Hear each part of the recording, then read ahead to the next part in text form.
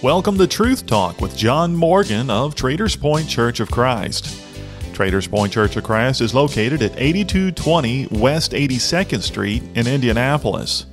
More information about worship times and Bible study can be found at traderspointchurch.org. Good morning and welcome to Truth Talk. My name is John Morgan with the Traders Point Church of Christ. I want to thank everyone for taking a few minutes out of your morning to join us and to study along with us. We're going to be in Ephesians chapter 5 this morning as we look at what the Holy Spirit has to say in regards to the family. Jeremy's going to be preaching on the idea of parenting and some of the principles that are laid out in regards to the role that parents should have in the lives of their children and within their families. We thought we may take a little bit of a broader approach to that this morning for the sake of the radio program and just look at the family as a whole. And Ephesians chapter 5 and the beginning of chapter 6 is a place that many people are familiar with as Paul here writes to the brethren in Ephesus and deals with the roles of the husband and the wife and mother and father and children and the relationships that they should have. And so we're going to just take a look at that this morning as we explore what the Lord wants us to be as His children in that regard. So Jeremy, why don't you get us started? As you've been preparing for this sermon on parenting, when you kind of step back and take a broader look at the family as a whole, where do you want to start the conversation in regards to what we're supposed to do with that? Well, I think we're going to start all the way back to the beginning of the book of Genesis. I mean, it's interesting as you start to think about the family. A lot of times we're drawn, and we're going to talk about Ephesians chapter 5 and the beginning of chapter 6, and a lot of times we're drawn to that passage because it talks very specifically about the roles that God has laid out there for the husband, for the wife, for the children, even for the parents, and certainly those roles are defined for us. But if we take a lot of steps back, I mean, biblically speaking, God has a lot to say about the family. Certainly the roles that each are to hold, but even examples of the way a family should work, even examples of the way a family shouldn't work. I mean, you see that throughout God's Word. And I do find it interesting, I've thought a lot about it here in the last couple of days, that even from the very, very beginning, I mean, at the outset of creation, at the outset of the first man and the first woman, God is establishing principles for marriage. I mean, at the very, very beginning, you get the passage about leaving and cleaving, even though they don't even have parents to leave and cleave. I mean, as the first people, but yet he's establishing principles for the family very, very early, even in the creation of woman. I'm going to make you a helper comparable to you. I mean, and so now you're starting to see principles literally from the very outset of creation. Jesus will get into a conversation himself about divorce and, the fact that, hey, Moses allowed this. What's the big deal? And Jesus makes the point, listen, from the very beginning, God establishes a husband and a wife to be together and for that union to last forever. And Jesus makes the point, from the very beginning, that was the case. And so I find it interesting that God, I mean, literally from the very first pages of your Bible, He is establishing principles about the family. And I don't think our culture is necessarily new in going against those principles and roles. I mean, we could talk more about that as we move forward. I certainly think our culture is doing that.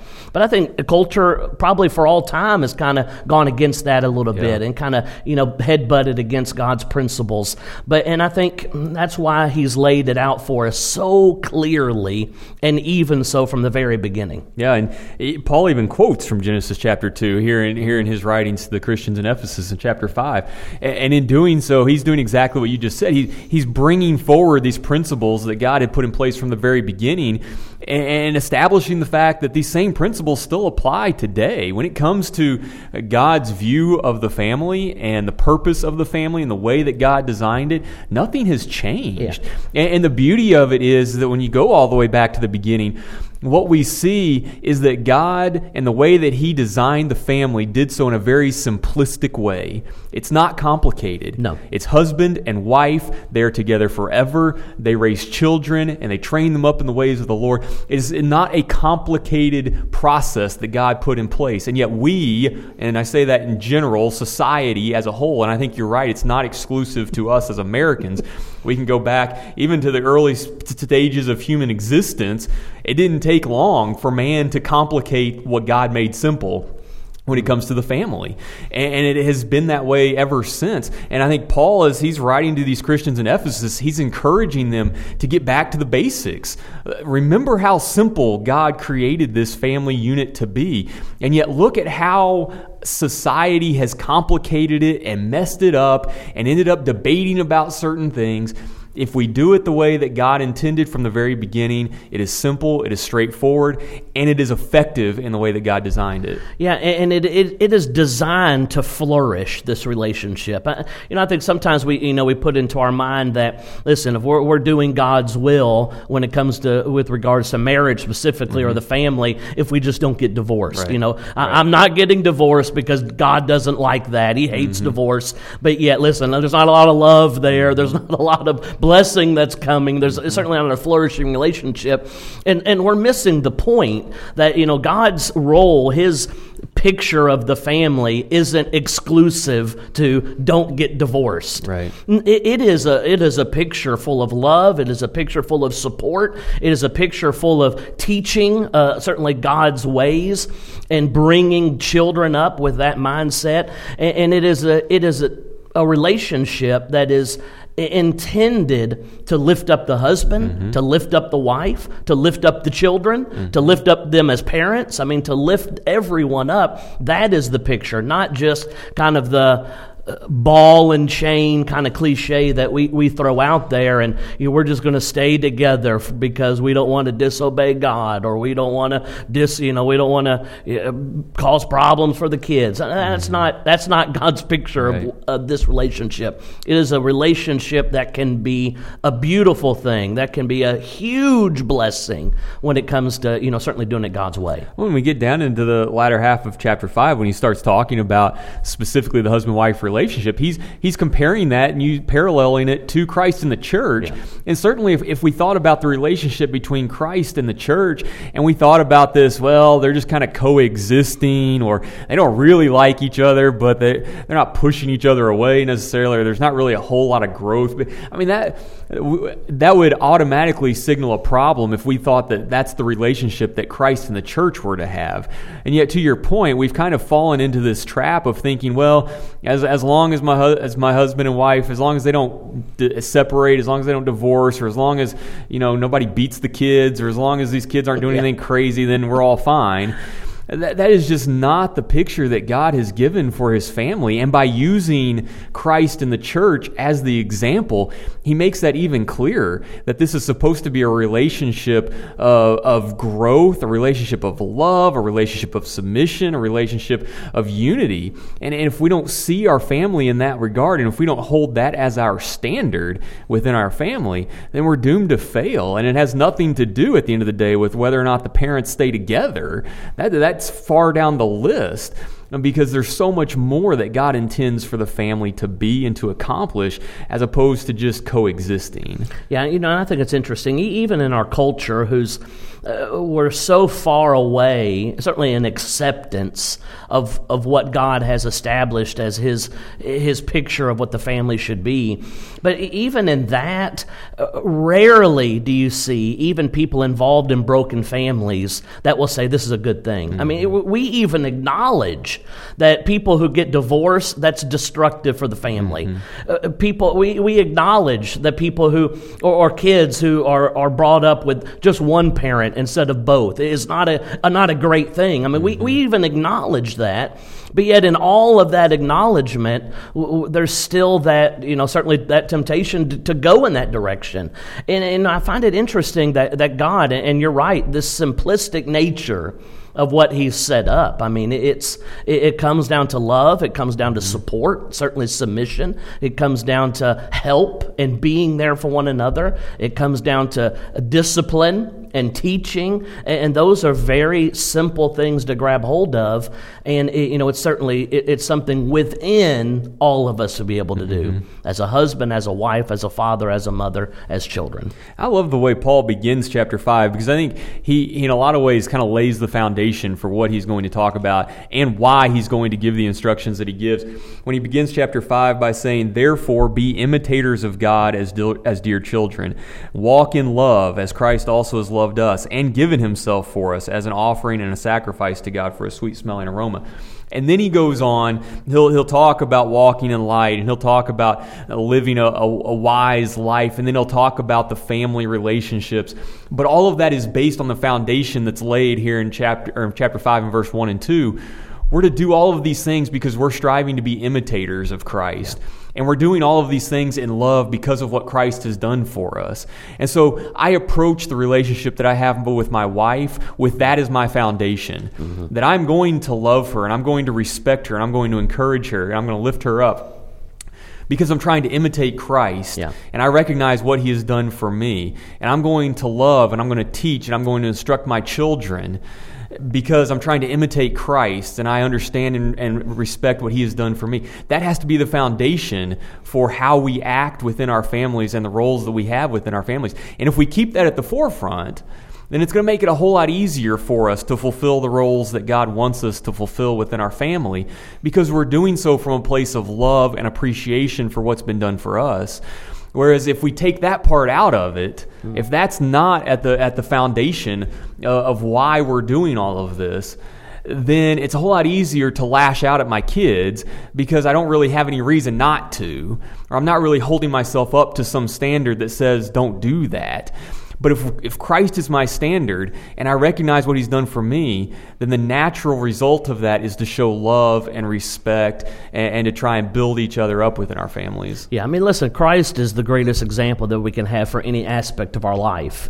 And Paul, he's apt to use them all the time, and rightly so. And he makes the point that even he himself, he is an imitator of Christ. And that's why he calls on, some of his readers to imitate him because he imitates Christ. And that's exactly where he is here. He puts Christ up and he says, let's aspire to this. Let's aspire to this kind of love, as you made mention here in chapter 5. He'll bring it up again really at the very end when he's talking to husbands. I mean, he puts Christ up there again and he says, listen, when it comes to loving your wife, you love her the way that Christ loved the church and gave himself for it. And so Jesus is always set up as the example for us to look to and to turn to. And again, he is the perfect example for the family. Even God himself as a father and as he is depicted of caring for his children and what he does for them is a great example for the parents that are among us. I mean, it is deity that's set up that can be used as a perfect example for the family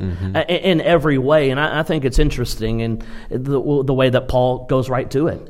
And he says, listen, you look to Christ, you walk in love. I think even establish the context even a little bit further down into chapter 5 before we roll into exactly, the roles that he's laid out. When he gets to 15, 16, and 17, he really paints it as something between something that wise people do and something that fools do. Yep. And it comes down to, listen, don't be a fool, be wise. And what that is, in verse 17, don't be unwise, but understand what the will of the Lord is. And God, in his wisdom, as we've already said multiple times, he's given us directly what his will is. With regards to the family, here in this direct context, but even in general, it's a pretty strong point. Foolish people go against God's way. Wise people go with and inside of God's way. And that is kind of established for us right here. Yeah, and when we recognize that the family is God's design and that he created it, then that changes, I think, our approach to the roles that we have within our family. I don't get to choose my role. God has chosen my role for me because he designed it. It's his. And so if I want to be wise and not foolish and walk in his ways and not my own, then that means I have to fulfill the roles that he has established for me. And for my wife, she doesn't get to choose her role. God has chosen her role for her, and so she has the responsibility to fulfill that in order to walk according to God's commandments. The same with children. And I think sometimes our society has become so predicated that we get to decide every single thing. I get to choose myself what I'm going to do and where I'm going to go and who I'm going to be and all of those things, and nobody else has any say in it. If that is the mentality that we take towards the family, then we need to recognize we are cutting God out of it, and we are denying the fact that he is the creator and the establisher of the family. When you create something, you have control over it. Right. That's a pretty simple principle to understand. If you built a car, you get to decide who gets in that car. You get to decide who drives that car. You get to decide where it goes. As God designed the family, He gets to determine who fulfills which roles. He gets to set it up the way that He sees best. And we have to respect that and recognize that if I understand that, and I see that God did that, and He did so for my benefit, then it is now my responsibility to fulfill the role that He has given to me. And that makes doing so much easier. Yeah. Because it's not me trying to figure out what's my role within my family, how do I do all of this? It's me looking to God's Word and saying, tell me, Lord, tell me what you want me to be as a father and as a husband. That makes, again, we go back to what we were talking about earlier, that simplifies this so much. If we allow God to direct our roles within our families, if we allow the Holy Spirit to speak to us and inform us as to how He wants us to behave as fathers, as husbands, as mothers, as wives, it becomes so much easier to structure your family in the way that God wants it structured. And that's really, I think, a great segue to getting into the specifics in chapter 5 and verse 22, because I think that point is made at the very outset when Paul is talking directly about wives. And when he says, wives, submit to your own husbands, a lot of times, certainly culturally, when you have people that point to, the antiquated Bible as, it stopped right there, submit to your own husbands. But, the verse goes on, as to the Lord. And I think that point is there based off of what you just said. Mm-hmm. It is God. God has created marriage. He has created this bond. He has created the roles that we are to fill. He is the one that He has set the standard.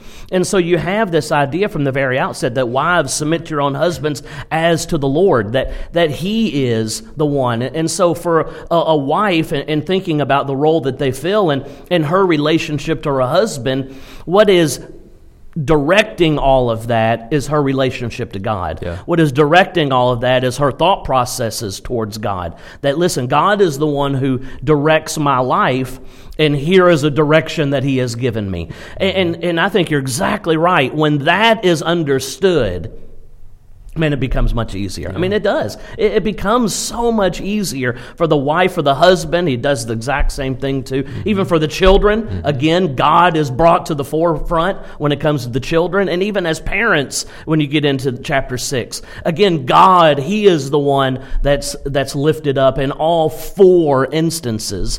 God is the one, Jesus is the one that's pointed to directly. Yeah, and if we look at it from the perspective that these relationships between a husband and wife are to be in parallel with Christ and the church, then we recognize that as the church, we know that what Christ has done, He has done for us and for our benefit. And so you ask me to submit to Him, of course I'm going to submit to Him. Look what He's done for me. And Christ, if we are behaving in the way that He wants us to as His church, the love that He has for us is immense, and it's obvious. And those two relationships work so well together when the church is fulfilling its role, and of course Christ is going to fulfill His role. And so then when we look at that from the perspective of the husband-wife relationship, when we see that the wife is to submit to her husband, if she is fulfilling her role and the husband is fulfilling his role, then this is going to be a really easy thing for both of them to do. Right.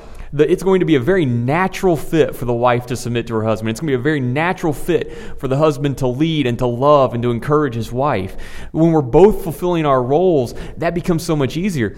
But it's when one or both decide that they want to go outside of the roles that God has given a husband and wife. That's when this becomes really hard, because if you're in a marriage where a wife is not submitting to her husband, it's going to be really hard for the husband to love his wife. Mm-hmm. Or if the husband isn't loving his wife, it's going to be really hard for that wife to submit to his husband.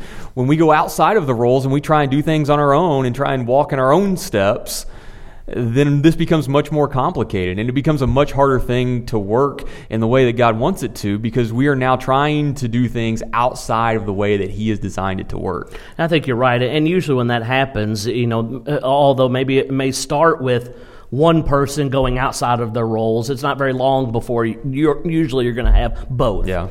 because it's so hard to do it. This what we have in Ephesians chapter 5 is the way to get it done. God has designed it for what man needs. He has designed it for what works best for man, the wife and the husband included. He has not designed this with the husband fully in mind. I'm going to design this and it's going to work so much better for the husband, and the wife just got the short end of the stick. I mean, if we are painting that picture, I mean, think about what then we're saying about God. Is that really what we think God is going to do in the way that he operates, in some almost vengeful way, or degrading way to the wife? In no way does God operate that way. He operates in a way that is best for all man.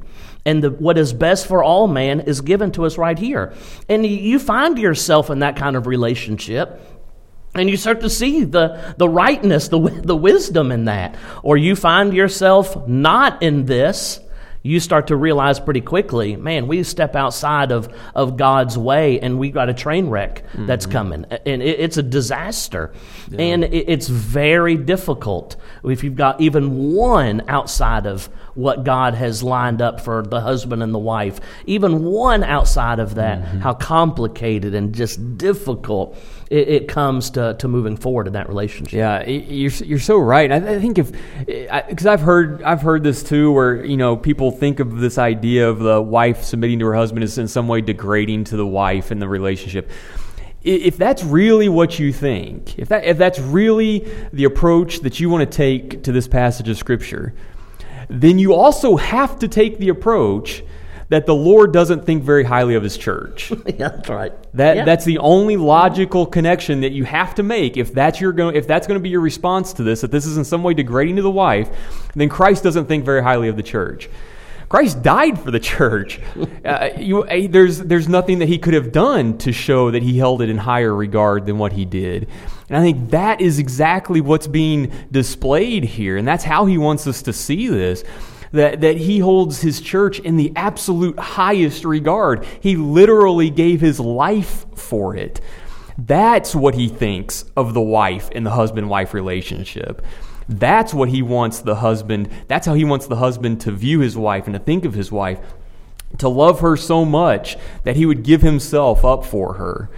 That's the way we have to see this. And so in no way, shape, or form is this degrading. And if that's the approach that someone wants to take, then the next step in how they're going to argue this becomes much more complicated when you have to answer how Christ feels about the church. And I think that's one of the reasons why he makes that parallel here in Ephesians chapter 5, is because he wants to leave no doubt as to the relationship and the love that is shared and the mutual respect that a husband and wife are to have. Yeah, and listen, that's not even a step that we've got to take. I mean, you make a point that's made right for us here in Scripture in verse 25 of chapter 5. That's not listen, I know the church is used here, and then I'm going to take the next step that, Christ, He gave Himself for the... I mean, listen, we don't take those steps. No. I mean, it's right here. Husbands, love your wives just as Christ also loved the church and gave Himself for it. I mean, it is right here. It's not a step that we have to take. It's right there.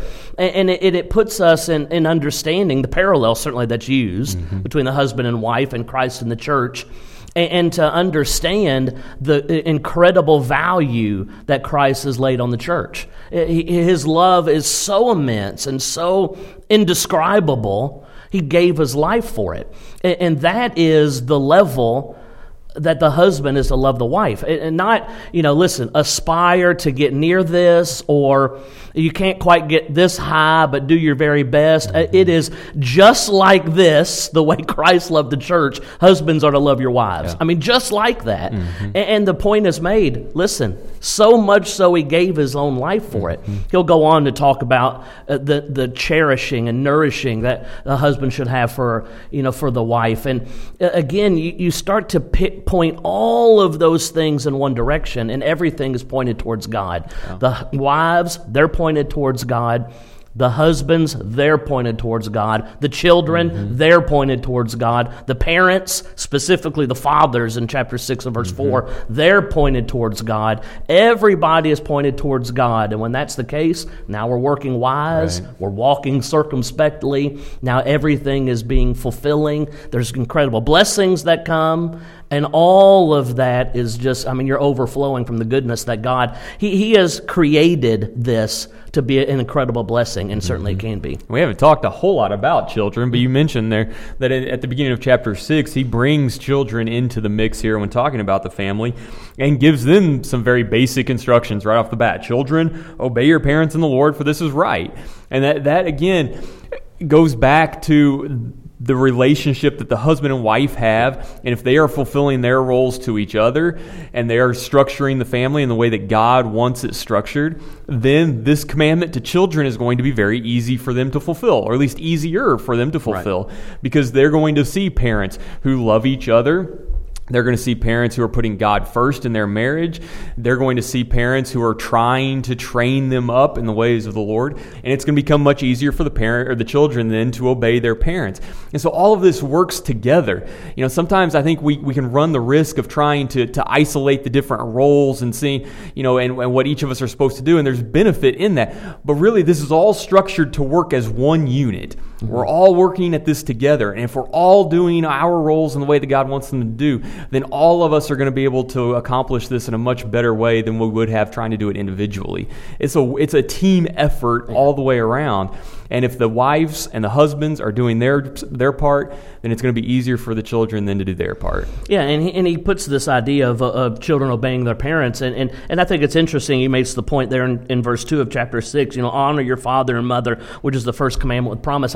What he's doing is he's pointing back and to say, listen, it's been this way. It's been this way from the very beginning. And I think, again, that goes with where we went all the way back to the book of Genesis, that this is God's plan for the family from the very outset of creation of man. That this was in God's mind before the creation of the world, that this was to be the case. This was to be the way the family operates. You have a husband and a wife who love each other and are there for each other, who have children who are obedient to those loving parents, and who have those parents who are now leading their children in the way that they certainly ought to be towards God, for sure. And this is how future generations will continue to grow in the Lord, is if they see this within their own families as they grow up. When children grow up in homes where they see mothers and fathers who love each other and love them, recognize what Christ has done for them and structure their lives around serving Him,